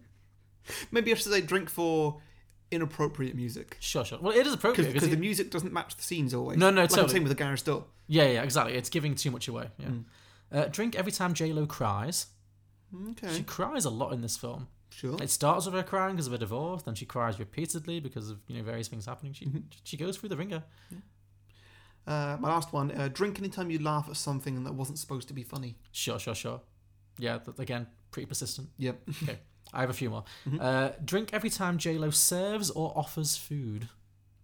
Okay. Did you notice this? Like every scene she's in, apart from the like really dramatic ones, she's constantly trying to make people eat. It's true. She's like, but you didn't finish your dinner. Hey, you want some cookies? You want some? She's just constantly serving food. I may well, if I have time, go and do a montage of all the scenes where she offers people food. Because it's a lot. It's really like distractingly a lot. Like, well, whatever keeps the runtime low. Ta-da! Make a wish. Happy birthday! You made that? Of course. You up for some coffee? Yeah, sure. Come on. Sure. Well, until he's better, you can come over for dinner here anytime, okay? I don't want you eating by yourself, I mean it. You want any coffee? Yeah, I'll have some if you are. You know what, Mom? I got homework. Wait, at least finish your dinner. drink every time she has a costume change. Yep. Or just drink every time she looks like she's about to go to an awards show. Yeah. Drink every time somebody does not close a curtain when they should really close a curtain. Yeah, it's very deliberate though. Yeah, obviously, it? just like creepy. There's so many scenes of Claire like watching through the window, or him watching her through the window. Like nobody draws a curtain in this film, because obviously he's doing it deliberately, but she doesn't do it either. Like there's lots of scenes at night. True. If she just drew the curtains, then she wouldn't have any trouble. No, because that's how he saw that she was on a date with her husband and got really mad in the middle. Yeah, I really, really wanted like a cutaway shot of like another neighbor who lives like next door or something. Yeah, just like some horny old woman who's like, oh my god. Like, or maybe like the granddad or whatever. Yeah, what's Stan Lee doing all this time? Yeah, let him see the whole thing. Well, maybe he's at the other side of the house. Sure, he's got his own adventure going on. Mm-hmm. Yeah, absolutely. Sideful. Drink every time J-Lo says the phrase "Oh my god." Did she say it a lot? Very, very much in the latter half. Okay. Repeatedly. Oh my god, this is a first edition? It feels. Oh my god. Stop. Nice. Oh my god, this is crazy. Oh my god. Oh. Oh. Oh my god. Oh my god. Oh my god. Oh my god. Oh my god. Oh my god. And finally, drink every time Claire gets into a car, even after discovering that his preferred method of killing people is cutting brakes. Yeah, she does do that a lot. Get an Uber, stop driving. Well, I guess that you could just drive slowly a little bit and just test your brakes. Mm-hmm. And so, worst case scenario, you're going to crash at 5 miles an hour, which is going to do nothing. That didn't seem like it was happening, though. No. If anything, she was speeding all over the place. Right? Yes. I mean, how did she got across to another state or something to do the investigation? She should have space afternoon. cut his brakes. Yeah, oh yeah. Hoisted by his own petard. I'd like that. That's good. Mm. Okay, I'm sure there are many more drinking games you could associate with this film, and I would encourage you to, if you are going to watch this film, have a beer handy. It's that kind of film. Mm-hmm. But those are ours. So shall we move on to Patreon very quickly? Yes. Great. Nice and quick, because this one is a long one. So we're on Patreon, and if you would like to support the show in any way, or... if you'd like to access our fabulous bonus content. Thank you. So we do a bonus show called Beyond a Box Set, where we review films that are in cinema right now. Mm-hmm. As of right now, our latest episode is Solo, a Star Wars story. Mediocre. That's my review. The short version. There's a much longer and more nuanced review available to you for as little as $2 a month, though. Yes. We also, once a month, we do a 30-second advert slot. Mm-hmm. That could be for anything you want to advertise. Could be your own podcast. Could be your own business. Could be anything in John's apartment, which this week is... some really, really fabulous winter socks you got there. Oh, thank you. They're good, aren't they? They look very thick. Comfortable? They are good, warm, sunny... Sunny? They are good, warm, woolly winter socks. Why are you wearing them in May? I'm not. I just washed them recently. Saying that, John, I'm currently wearing a nice pair of winter socks. You are. Look at that. And you know what? It's quite comfy to wear warm socks in warm weather. Okay. Are your feet not super sweaty? Nope. Okay, fine. No, I've reached the bottom of my washing up bag the other day, and I just threw everything, all my woolens in that have been sat there like gathering dust for months, and just washed them all. So yeah. Fair. Yeah. Yeah. So we do that. Yeah, 30-second ad slot. That can be socks. Can be something a bit more serious. Yeah. And also once a month we will get one of our patrons on as a guest. Mm-hmm. And if you don't want to come on, you can request an episode for us, and we'll do just that. Yeah. Oh, so the idea is basically, if you become a Patreon, then you can choose a film for us to cover on the show, and we'll talk about, obviously we'll pitch sequels, we'll talk about the film, we'll watch it, and if you want to join us, you're welcome to do so. Yeah. So for all that, to go to patreon.com/Beyond the Box Set, and you can donate $2 to $15,000 a month, and well, yeah, that's what you get. We'd be very thankful. We enjoy the support. Thank you, guys. And it keeps the lights on. It helps us to stay cost neutral. And yeah, it's a tiered system, so you can pay as much or as little as you like, and you'll get access to all the same bonus content either way. So go ahead. As Harry mentioned earlier, a 30-second ad slot to promote anything you like. One of our very generous patrons on Patreon is Julio from the Contrarians podcast. So they are at Contrarian Prime on Twitter, and their podcast is a fantastic movie podcast in which they take films that have had a high or a low rating on Rotten Tomatoes and argue the reverse. So, for example, if a film has 88% on Rotten Tomatoes, they will try and find the flaws of it. If a film has like 17% on Rotten Tomatoes, they'll try and argue the good things about it. Have they done this? I feel like they should. I don't think they have. So yeah, Julio, a request to you is we challenge you at some point to do The Boy Next Door and to find good in it. I think we've done a pretty good job, so yeah. But I do know that they're currently in the middle of a John Travolta season, so they've covered a lot of really memorable John Travolta performances and films. And it's a really entertaining show. It's smart, it's funny, and they take on a lot of really interesting films and have some interesting perspectives. So yeah, that's the Contrarians podcast, available on all good podcasting platforms, including iTunes, and also on their website, www.wearethecontrarians.com, or on Twitter at Contrarian Prime. So seek them out. They are fantastic. Thank you for your support, Julio, and to all of our other Patreon supporters. Thank you very much. Right, now, on with the show. I believe that I'm first. You are first, so let me hear your sequel. I can't wait to see how this turns out. All right, well, I think I might have sort of taken this a bit far. I don't know. Define far. I don't know how this is going to go. Oh, I'm very intrigued. Okay. Do you star in it as a character? No. Is Big Daddy going to appear? No. Okay. Maybe. Maybe, okay. Well, let's hear it. Well, it's called Who is Jennifer Lopez? Who is okay. Conceptual, I like it. Go on. So we open with Jennifer Lopez playing herself. Great. Jogging through Central Park. Okay. Is it dramatic jogging? Is there like dramatic? Oh yeah, it's dramatic, sort of emotional, glamorous jogging. Great, sure. Yeah, standard. Just a light bead of sweat, just misty almost. Yeah. Yeah, I imagine that's how Jennifer Lopez jogs. Sure. Not massively out of breath. No, not just like dripping with sweat. No, in baggy tracksuit bottoms. Yeah. Yeah, so she's doing that, wearing all her designer clothing, and then she goes to a trendy coffee shop and she orders a a venti ice skinny hazelnut macchiato, sugar-free syrup, extra shot, light ice, no whip. Okay, that's very specific. And she takes a photo of it for her Instagram. Of course she does. Then someone who is going to be played by somebody who must look a bit similar to her, to Jennifer Lopez. Oh, okay. You have to think about who that could be while I'm doing this. So another like sexy Latina actress around her age? Yeah. I mean, are we talking about someone who looks exactly like her? Could she play two roles? She's got dramatic range. Maybe.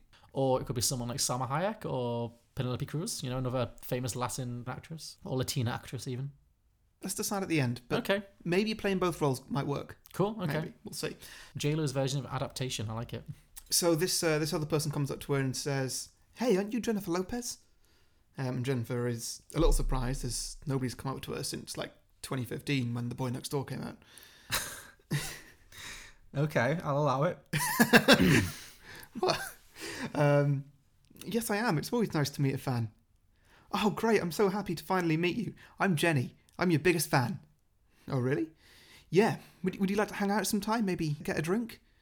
Yeah, just go for a pint. J-Lo goes for a pint. I've never met a celebrity. I don't know how these things go.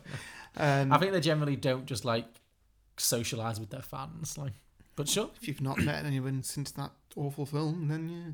So Jennifer takes a moment to think about it and decided that, well, it's been a while since she made a new friend, so why not? Okay. Sure. What are you doing for the rest of the day? Nothing. What do you want to do? I don't know. This doesn't seem like a red flag at all.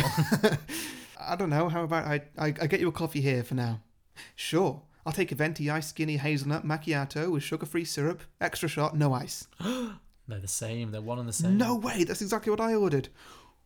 Whoa. I guess this friendship was just meant to be. Okay. I'll buy it for now, but I'm skeptical, but I'll buy it for now in the interest of getting through this. So the two of them drink their ridiculous coffees. Sure. Is that a real coffee? Did you research that? Yes, it is a real coffee. Oh, okay. You walk into a Starbucks, you can ask for that. They'll make it. Will they also spit in it? They will hate you, but they'll make it. Cool, okay. So they drink their stupid coffees, and then Jennifer offers her another drink. So, do you want another venti ice skinny hazelnut macchiato, sugar-free syrup, extra shot, light ice, no whip, or something else? How many times are you going to say that in the course of this episode? I'm done. Okay. No, actually, I was thinking to have an iced half-calf ristretto, venti, 4-pump, sugar-free, cinnamon, dolce, soy skinny latte. What are you going to have? Oh, I was going to have a cup of Builders. Nice. After a while, they leave the coffee shop and decide that evening they're going to hit the town. So Jennifer takes Jenny back to her apartment so they can get ready together. So Jennifer Lopez is Jennifer and Jenny is the fan. Okay. So she's just taken a random fan who likes the same coffee as her back to her multi-million-dollar gated community apartment in the middle of LA or wherever she probably lives. Okay, sure. So yeah, she takes her back to her penthouse apartment so they can get ready together. Jennifer lends Jenny an outfit and they drink a lot of champagne while getting ready. This is a very approachable version of J-Lo. Now this is a nice montage situation here, probably with some kind of music. Sure. Maybe they're listening to Jennifer Lopez music in the background. Sure. Let's have some like classic J-Lo. Let's have some Waiting for Tonight or something. Oh, that sounds appropriate. Yeah. Never heard of that. Waiting for tonight. Whoa, when you will be here in my arms. Waiting for tonight. Oh. No? Sure. It was released at New Year's 1999 and the video was all about the Millennium Bug. It was great. God. Go on. So essentially Jennifer Lopez is in love with herself. And, okay. Literally, is it going to become like a bit of a... And so because Jenny is also just so into Jennifer Lopez, that's why they're clicking so well. Just like, oh my God, I am great, aren't I? This should definitely be playing both roles. 100%. Yeah. This is 100% should be she's playing herself and her biggest fan. Absolutely. Brilliant. I think that's funny and weird, and I'd love to see J-Lo do something like that, like a real art housey film. She's never really done anything like that before. Sure, well, we'll see where this goes. Okay, yeah, I might change my mind. But right now, I'm very keen on J-Lo playing both roles. Cool. So J-Lo, the real J-Lo, settles on a particularly skimpy red dress, which really doesn't leave much to the imagination. And she tends to wear green, but okay. Okay, green, whatever. But whatever it is, she describes it as slutty. Okay, well... maybe it's been a while since she's been out, and so she's like, I'm going all out. So it's slutty, but not in a bad way. Maybe, I don't know. I'm just saying, she doesn't have to slut shame herself. No, okay, yeah, it's in a good way. Like she's J-Lo, she's looking fabulous. Yeah, absolutely, cool. So the montage continues, or another montage, I don't know. Is this film just one long montage? No, but the J-Lo music sort of fades into something a bit more modern as they hit the clubs and bars. Sure. They knock back drink after drink, and maybe they both get off with a couple of men. Okay. The montage finishes with the two of them at the bar. Jenny hands J-Lo a drink, which she just knocks back and then passes out, and we fade to black. Oh wow, J-Lo's a binge drinker. I did not expect this. Like, she seems so, like, healthy. But like I say, it's been a while. Okay. She hasn't been out since the premiere of the Boy Next Door. So. Are you positing a world in which J-Lo has basically been a shut-in since this movie came out? Yeah, I don't know. Okay, this film was a success. This film was a hit. She has nothing to be embarrassed about. Like, sure, but your voice is getting very high-pitched. well, you're dissing my J-Lo. Go on. Finish your little yarn. She wakes up in an apartment that she's never been in before. Okay. And she gets out of bed and looks for her phone. She can't find it, so looks around the apartment. Every room is filled with Jennifer Lopez memorabilia. Ooh. Posters, albums hung on a wall, even a doll collection where every doll is made up to look just like her. There is a J-Lo doll line.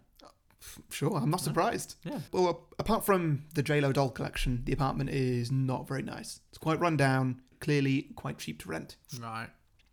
She looks out one of the windows and sees that a couple of blocks away she can see her own building. Okay. Or the building of her penthouse. So this person lives in the same neighborhood, but in the cheap side.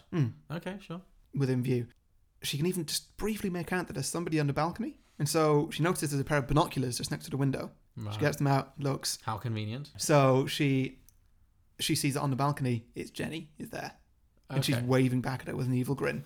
So has Jenny literally stolen J-Lo's identity? Pretty much. It's got to be J-Lo playing both roles. Yeah, it does make sense. So, wearing the same skimpy dress that she was in last night, J-Lo leaves the apartment, shutting the door behind her, and marches across to her own building.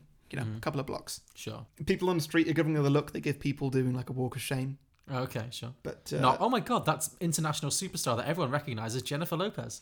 J-Lo, while being mortified by this, she's deep down kind of enjoying it a little bit. She doesn't get much attention. She's still very famous. Whoa. Sorry. I'm feeling very triggered by You're this. not going to like where this is going. Okay. So she enters her own building, but she can't operate the elevator because she doesn't have her key card with her, which was in her bag, which she doesn't have. Right, okay. Along with her phone, her purse, everything. Sure. She's pretty much just got her dress and her heels. Okay. So she goes to reception and explains that she's lost her key card and needs to get back into her penthouse. The receptionist asks, "Do you have any ID?" No, it was all in my bag, which got stolen. I've been living here for 15 years. Can you let me in? Well, maybe I can ID you by pulling out your information here. So the receptionist pulls up a record, and we see that the photo is now of Jenny, okay. but not of J-Lo. So. I've changed my mind actually. Okay, go. It shouldn't be J-Lo playing both roles. The role of Jenny should be played by a hand with an eye and a mouth. Have you ever seen the episode of South Park? I've not, but there's an amazing episode of South Park from like 10 years ago where Eric Cartman pretends that his hand has been possessed of the spirit of J-Lo, and he just draws like a ridiculous hand off, and he literally just goes, "Give me all your taco flavored kisses. I am Jennifer Lopez," and it's just really racist and ridiculous. And it's just hilarious. And then everyone's like, "Oh my god, it's the hot new sensation J-Lo," and the real J-Lo's like, someone's drawn a hand. It's ludicrous. Okay, great. Yeah, sure. Okay, that works. No, maybe that's just it for that picture. Okay, yeah, sure. Yeah, just a little bit. Because that might get a little weird Easter egg to look at on screen, sure. but that works. That works there. Oh, I'm afraid it's not you in the photo here. Well, it must have been hacked. Does the name still say Jennifer Lopez? Yes. Well, that's me. Don't you recognise me? I'm a famous celebrity. Sorry, ma'am, I don't know who you are. Jenny from the block? What? Used to have a little, now I have a lot? What is this? So is everyone in this movie... Me. Basically, yeah. Like... I've been in loads of movies. I dated Ben Affleck once. We used to be Benifer. Okay, I've heard of him, but unfortunately that's not enough for me to let you into this building. And at that moment, the lift doors open and Jenny walks out. Right, okay. J-Lo doesn't react well to this. She says, "You come here, you bitch!" Walks over to her and just smacks her on the side of the face. Wow, okay. Giving her a black eye. Well, we're getting like a full catfight moment. I mean, maybe. But the doorman very quickly runs over and pins down J-Lo.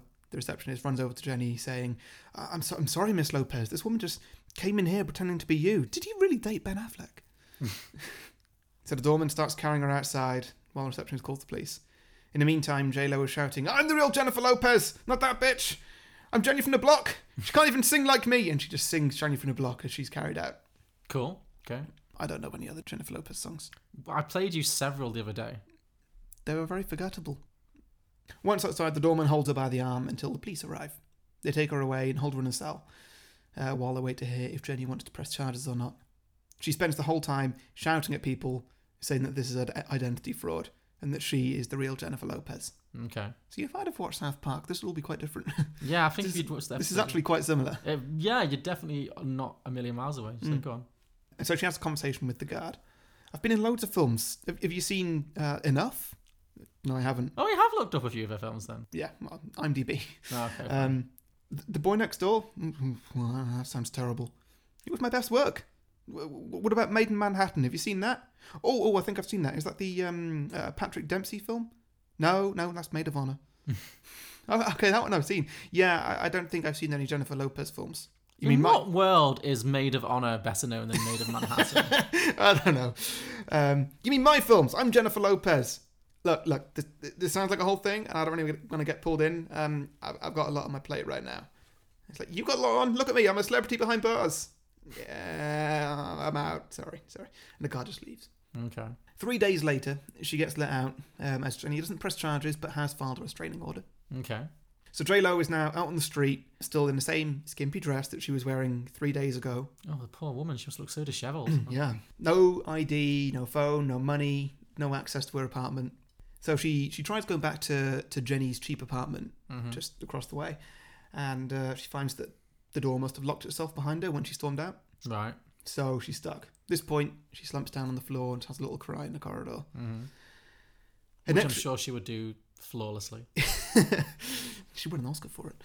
Never even been nominated. Pardon? Never even been nominated. Oh, Can you believe? Yeah. Their day will come.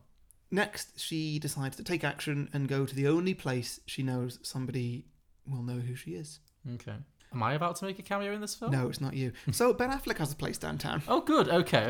That makes more narrative sense. Cool. So she walks all the way there. By the time she gets there, her feet are bleeding and it's not very nice. Oh, the doorman doesn't let her in because she looks like a homeless person. A very fabulous, sexy, glamorous homeless person. Do you think even J-Lo could look that glamorous after everything she's been through? I'm sure she could pull it off. She'd style it out. Maybe she sold her wig for food. Oh, no. All the humanity. Go on. She asked the doorman to go to reception and just send a message to Ben Affleck just saying Jennifer Lopez has crashed. She's outside. She needs your help. Okay. And a few minutes later, the door opens and Ben walks out. Cool. Oh, I'm glad he's appearing in this film. Yeah. Whoa, Jen, what happened? You look awful and you smell... You smell lovely. J-Lo would never appear in a film in which she was allowed to smell bad. That's not going to happen. That is so not on brand. Okay. Whoa, Jen, what happened? You look awful, but you smell great. Okay, good. Yeah. Maybe there's a bit of product placement right there. Yes. Oh, Benny, it's been so awful. Someone has stolen my life. I need help. What you need is a shower. Harry, we've spoken about this. So he takes her up to his apartment. She gets in a shower. And when she's done, she goes straight to bed because she's not really slept properly. Sure, okay. In the meantime, Ben Affleck makes a phone call. Listen, Gary, I know you've already done it, but I'm currently starring and directing in a reimagining in Of Mice and Men. And I've got to pull out entirely as I have another train wreck to fix. So you're going to need to take over for me. I like that you've worked in my sequel. That's very nice. That's good, okay. So then Ben goes out and he buys a couple of outfits and a new phone for J-Lo. Mm-hmm. He's considerate like that. He knows that appearance is quite important to her. Maybe he goes out and buys a wig for her. Good. He was a good boyfriend to her back in the day. Yeah. I've no idea. Yeah, questionable. Continue. Sure. So the next morning, J-Lo wakes up from a 15-hour sleep with a plan. She calls Jenny, using her new phone, whatever, I don't know, and proposes that they settle this once and for all. They're going to hold a competition to see who is the real Jennifer Lopez. Right, okay. The winner gets the rights to the identity, possessions, and artistic material of Jennifer Lopez. Valuable, yeah. And the loser takes the identity of Jenny, who will have to live with Ben Affleck and pay 50% of their earnings to J-Lo for the rest of their lives. So the booby prize is living with Ben Affleck? Yeah. Okay, that's fair. I thought that'd be fun. Yeah, sure. Has Ben signed on the dotted line for this? He's fully involved. Okay. So the competition is going to be broadcast live online. Sure. And consists of 3 parts. An acting competition. Mm-hmm. A karaoke competition. Great. And it'll finish with a dance-off. All strong talents of J-Lo, yeah, sure. And it'll go to a public vote to see who wins. Is this televised? Well, it's going to be broadcast online. Oh, okay, sure. Maybe nobody really cares enough. So Jenny agrees to this. Okay. And the next day, they hold a competition at J-Lo's penthouse. Okay. Ben Affleck directs. Sure. Great. I bet he smells another Oscar. And it goes out on Facebook Live. Okay. Globally, hundreds of viewers. The show is called Who is Jennifer Lopez? Okay, I see what it's all tying together. Yeah. And so for the acting part of it, they are both sent out to act a few scenes from films chosen by Ben Affleck. Okay, all J-Lo films? No. What do you think Ben Affleck would choose for them to act out? And also, what would be entertaining to see J-Lo acting two parts, essentially. Oh, so they're all films they've got to have two female characters in them? Not necessarily, but something that would work. Okay, well, we're jumping ahead to one of my sequel ideas, but whatever happened to Baby Jane is an obvious answer. Ah, yes. Good. Maybe The Hours with Meryl Streep and sure. Julia Mudd. She plays she plays Virginia Woolf. She plays all the roles. Bridesmaids. Maybe she plays all of the bridesmaids in Bridesmaids. Mm-hmm, sure. Did you have any thoughts? Or? I said Batman v Superman. I mean, both? In this one, I've picked all Ben Affleck films. Oh, yeah. right, okay, so Batman v Superman, Good Will Hunting, and Gone Baby Gone. Nice. Also, Gone Girl would work quite well, I think. Oh yeah. So we'll have a few scenes from each of those films. Mm-hmm. We've got to act off and try and get it. So she's playing both roles? Yes. But surely one role's going to be more J-Lo friendly than the other.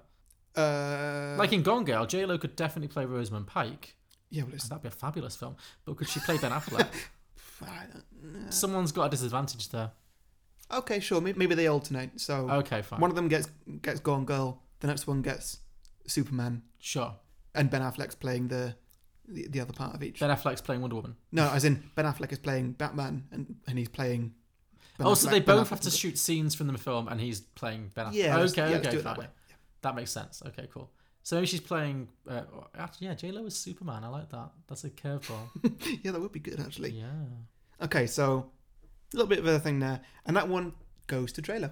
Oh, she wins. Good. She wins that one. Good. Now for the singing part, I've not got any ideas here. What could they both sing as a competition? J-Lo's classic hits. Makes solid sense. Don't know why I didn't think of that. Oh. Maybe it's just not there in my head. Clearly, yeah. And this one's won by Jenny. Why? Why? She was just better on the day? I mean, well, when was the last time that Jennifer Lopez sang? I don't know. I don't know. Well, her there life. you go. And you're a fan. And so now it's got to finish with the dance off. And they both, well, for this one, I said dance to a mashup of J-Lo songs. Sure. Yeah. Kind of makes sense. Yeah. So the public put out their final vote on the dance off to decide the ultimate winner. Mm-hmm. And the result is given to Ben Affleck. So Ben Affleck then reads, and the winner of Who is Jennifer Lopez is... And that's it. I'm finishing on a cliffhanger. Ooh, okay. I mean, J-Lo would win. She's a great dancer. But what about evil J-Lo? Okay, so that idea was a complete mess. Some theme. That being said... Also, thanks, maybe? No. Genuinely, that being said, I do think there is something there. I do genuinely think like a surrealist kind of... I think David Lynch should direct that. Or Spike Jonze, like someone who is used to handling surreal material. Mm-hmm. I think if you did that film as kind of a really art house kind of comment on celebrity and like a breakdown of what constitutes a celebrity, that's actually a very good idea. Sure. I was thinking more of a being John Malkovich vibe. That's Spike Jonze, that's what I mean. Oh, right, okay. Yeah, exactly. I can see that, even though it blatantly comes from a place of ignorance about J-Lo, I can see that actually being a really interesting and good film. And that's the kind of thing I would like to see J-Lo do, because she's never really taken any risks. Mm-hmm. Like, she always does just the most commercial stuff in the world. She's never really, like, challenged or deconstructed her persona. So actually, I would really like to see a version of that film. I think that's really interesting. She should absolutely play both roles.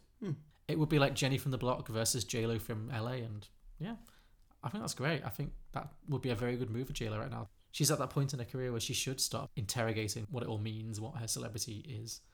So yeah, I like it actually.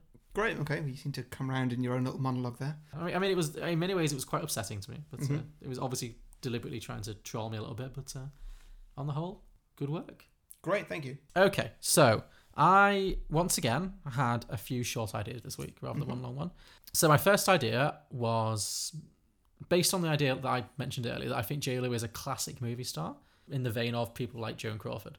So I would like to see J-Lo in every kind of film. Like, she does rom-coms, she does thrillers, what else could she do? So I was thinking, what if she actually was in a remake of Whatever Happened to Baby Jane?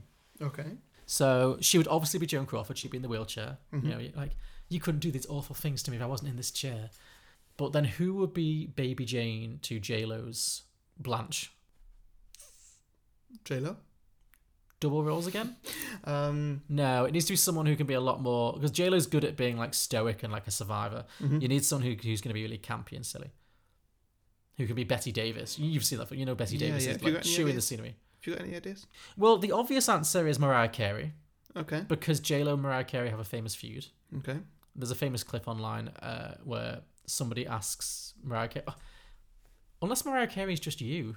Because it's very similar. It's similar. Like, there's a famous scene like years and years ago, but at the height of J-Lo's fame, where someone asks Mariah Carey like what she thinks of Jennifer Lopez, and she just goes, "Oh, I don't know her." Like, and she's obviously being bitchy and passive aggressive, but yeah. But I don't think the thing is Mariah Carey can't act. Like, she's been in a few things. She's not very good, so I don't think she could be Betty Davis. So I was thinking maybe someone who could like really chew some scenery. Kate Blanchett. Yeah. That'd be fun. Yeah. Kate Blanchett and Jennifer Lopez in a remake of Whatever Happened to Mary Jane. I would watch that film Yeah. all the live long day. So yeah, something like that, or maybe Angelina Jolie, maybe. Although again, she's not very like campy. Well, she can be, but she's not very good at. She doesn't really do. I prefer Kate Blanchett. I think Kate Blanchett might be the answer there. Yeah, but yeah, that I think that could work. That's as far as that goes. My second idea. Well, that was quick. It was quick. Well, I'm trying to speed through. This episode's running long. My second idea is a sidequel in which Kristen Chenoweth is the secret villain. Because I felt like there was a version of this film in which Kristen Chenoweth's character Vicky was actually working with Noah. Right. I mean, obviously he Yeah. does end up killing her, so that makes it a bit hard to... You need to retcon a few things. Yeah. But I don't know, I was just thinking like she always seemed to be giving J-Lo bad advice. And she seemed very much against the idea of J-Lo getting back with her husband. I mean, at the beginning of the film, I actually, for a few seconds, thought that it was going to open with them being like a lesbian couple. With J-Lo being like the lipstick lesbian and Kristen Chenoweth rocking her Ellen DeGeneres severe haircut. And, I suppose, yeah. It's not a million miles away. yeah. Yeah. I don't know what's there, but maybe it's something kind of like where Kristen Chenoweth is the villain. And maybe she and the boy next door work together to plot against J-Lo. Okay, so this is like the same story, but just from the other side. It's from her perspective, yeah. Okay. And maybe like all the stuff where he beats up the bully, and then they have this very loud argument. And he calls her a dried up old cunt and stuff because they're both shouting really loud at that scene. So maybe that's all for show, so people outside think they're not okay, yeah. actually they're working together.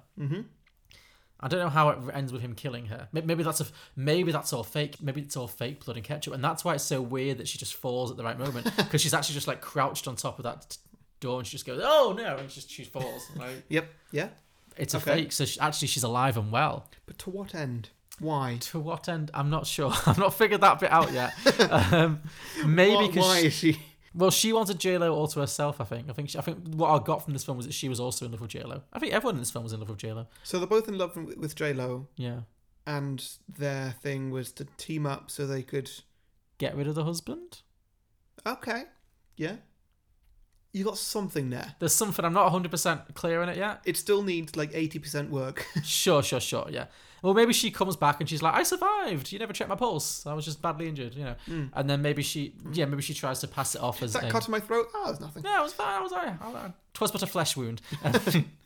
Maybe she starts worming her way back into J-Lo's life, and then she tries to kill the husband. And Yep. yeah, I can see that.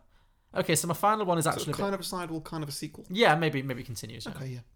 Like her original idea failed because obviously the boy next door was killed. So my final one is a bit more fleshed out, and this is the obligatory.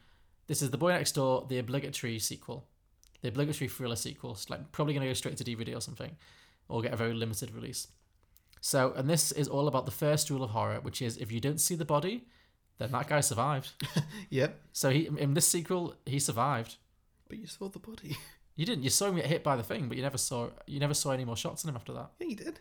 No, you didn't. You see the thing just like on his chest. Yeah, sure, but they never confirmed he was dead. I mean, I suppose no one went up there and checked his pulse or anything. That's it, exactly. You're never sure. So this film will pick up some months after the events of the original.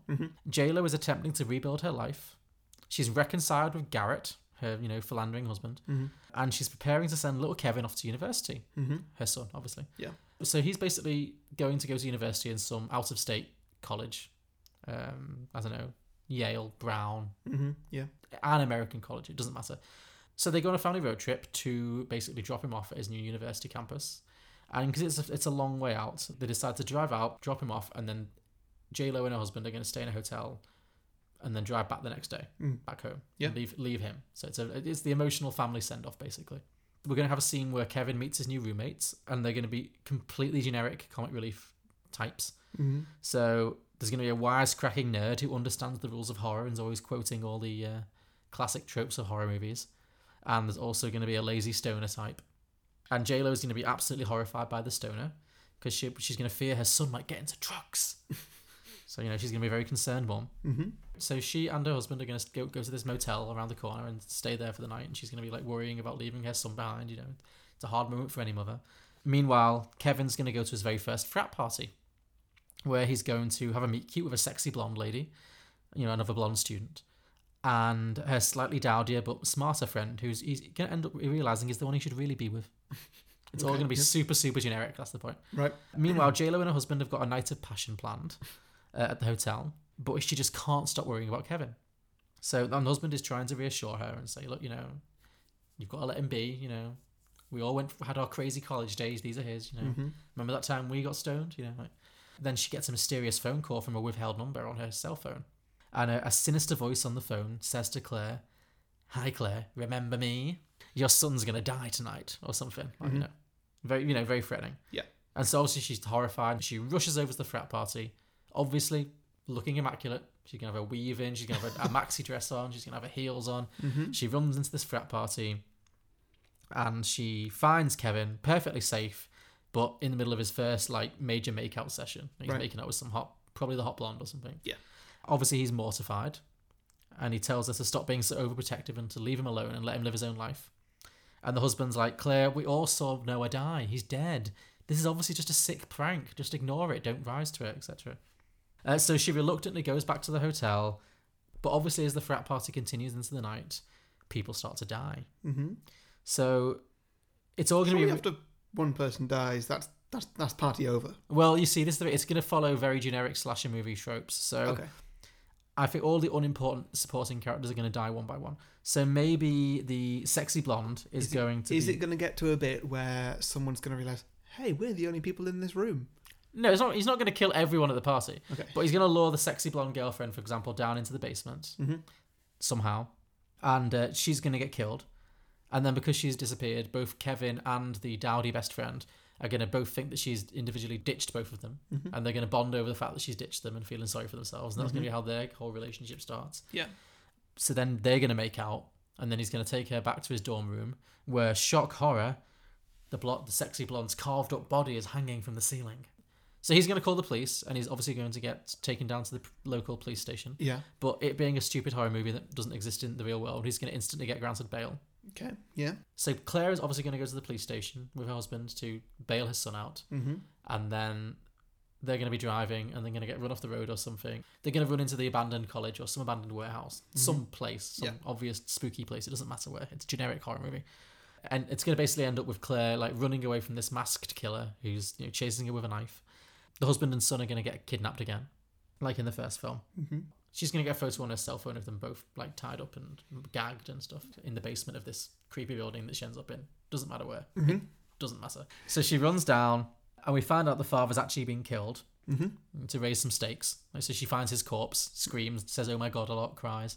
Then the killer jumps out and they're drawn into a final battle. She's fighting for her life, stabby, wrestle. And then she manages to rip off his mask, and dramatically it is revealed that underneath the mask is not Noah, but the son. Oh. The son is the killer. Good twist. Yeah. Good noise. So what's happened is he's been twisted with rage and jealousy ever since his mom killed Noah, the only man he ever truly loved. Now he's going to complete Noah's revenge by wiping out his entire family. Right. And we're going to get some top quality J-Lo acting here. There's going to be at least another 7 oh my gods, more screaming, more crying. Ultimately, he's going to give a very long and unnecessary speech about how about his justifications for murdering his entire family, during which she's going to be secretly untying herself, as they always do in these films. There's always a loose thread they can pick out. And it ends with her releasing herself, maybe making a clever quip. Once again, it has to be a quip. Maybe she says something like, "Sorry, Kevin, time for bed," and then shoots him in the head. Wow. Or something, mother knows best. Something. Some good trailer-friendly quote. And then shoots her son in the head. Well, she has to. He's a killer. Right, okay. Is that the end, or...? Mostly. So it ends with her being driven out by a police escort. She's tearful, she's traumatised. Mm-hmm. She still looks fabulous. And the credits roll, yeah. And that's the end of the film. Oh. Because J-Lo is a survivor. She murdered her son. She didn't murder. He was a killer. He was a murderer. It was Still- self-defense. Okay. He killed her husband and multiple other people. She just did what she had to do. Sure. Look, J-Lo did what she had to do. J-Lo can't die in these films. She has to survive. All right, yeah. You don't sound convinced. Prefer my idea with the dance contest. All right, well. What of those 3 ideas would you make? Mine. That wasn't the question. Okay, remind me again. Oh, remake of Baby Jane. Sidecore where Kristen Chenoweth's the villain. That's the one. You like that one? That one. Okay, cool. No, that's fair, yeah. Well, the problem is my last idea was deliberately stupid and generic because it was like, what would a stupid straight-to-DVD generic horror sequel look like? And it would be that. It would be really paint by numbers with a stupid twist and it wouldn't make any sense. And it would just be full of plot holes. You seem skeptical. Yes. Jennifer Lopez killing her son. Yeah. Really? She was driven to it. She did what she had to do. Sure. She's a woman who makes hard choices. Sure. Okay. Let's agree to disagree. Anyway, should we get to some listener submissions? Yeah, sure. Let's do Please, it. God. Okay. So we have Zachary Pierce suggested The Boy Next Door to The Boy Next Door. Solid. Mm-hmm. Rob Farham said, if J-Lo doesn't return, cast Denise Williams and call it Let's Hear It for The Boy Next Door. Sure, yeah. Brennan Miles said, The Boy Down the Street, third from the left. Nice. Yeah. Drew Mancini said The Girl Next Door, aka Poison Ivy, aka The Crush. So, you know, just Sure, one of yeah. those movies, you know, gender flip it. Chris Masling said The Boy Next Door. No, not that Martin kid. He's okay. The kid who's always sword fighting by himself. In the yard on the left on the other side of us. All right. I like that. That's good. Mike Carey said We need to talk about The Boy Next Door. I like that. Jamie Piedmont Murgatroyd Teller said The Boys Next Door are back in town. Nice. Mm-hmm. Another Drew Mancini one, About a Boy Next Door. That's good. Yeah, maybe the kid from About a Boy becomes a killer. Who knows? No longer a kid. No longer a kid, true. Yeah, it's what's his face from Mad Max now, isn't it? So, yeah. Graham Kitchens said The Boy Next Door, a Star Wars story. At some point that's going to happen. Yeah, sure. Jack McCarter suggested a very modern version. The Boy in My Airbnb. Yeah, okay. Kieran Cowan said that this one made me laugh out loud because it's so stupid. So Kieran Cowan said she moves onto a houseboat. The boy next door. The boy next door. Oh, no. Ugh. Chris Gee said The Boy Next Door, The Revenge. The boy's mother seduces J-Lo's son. J-Lo then kills said mother and saves her son. Okay. Yeah, that's good. That's like the opposite of yours. Yeah. He's good. What? What? Oh yeah, I guess it is the opposite of mine in a way. Yeah. Yeah, and that's very kind of Friday the 13th where it turns out the mother is the killer. That's good. Ashley Stirring said The Boy Next Door 2, The Summoning. A lonely girl finds out about the events of the first movie and brings the boy back to life as a spirit who will carry out her deadly revenge. Interesting. Interesting. Yeah, That's a bit different of take. supernatural take, yeah. Nick Roseblade suggested The Girl Next Door. Claire is in jail for murder of the boy, I guess. Fair, yeah. In the next cell is a female inmate who becomes obsessed with Claire. A chase scene in the laundry, a tense scene in the weights room, a fight scene in the yard, a sleazy warden, a moving scene between Claire and her lawyer through the plexiglass on one of those telephones. You name it, this film has all the prison cliches. It ends with Claire burning the prison down. Nice. Very good.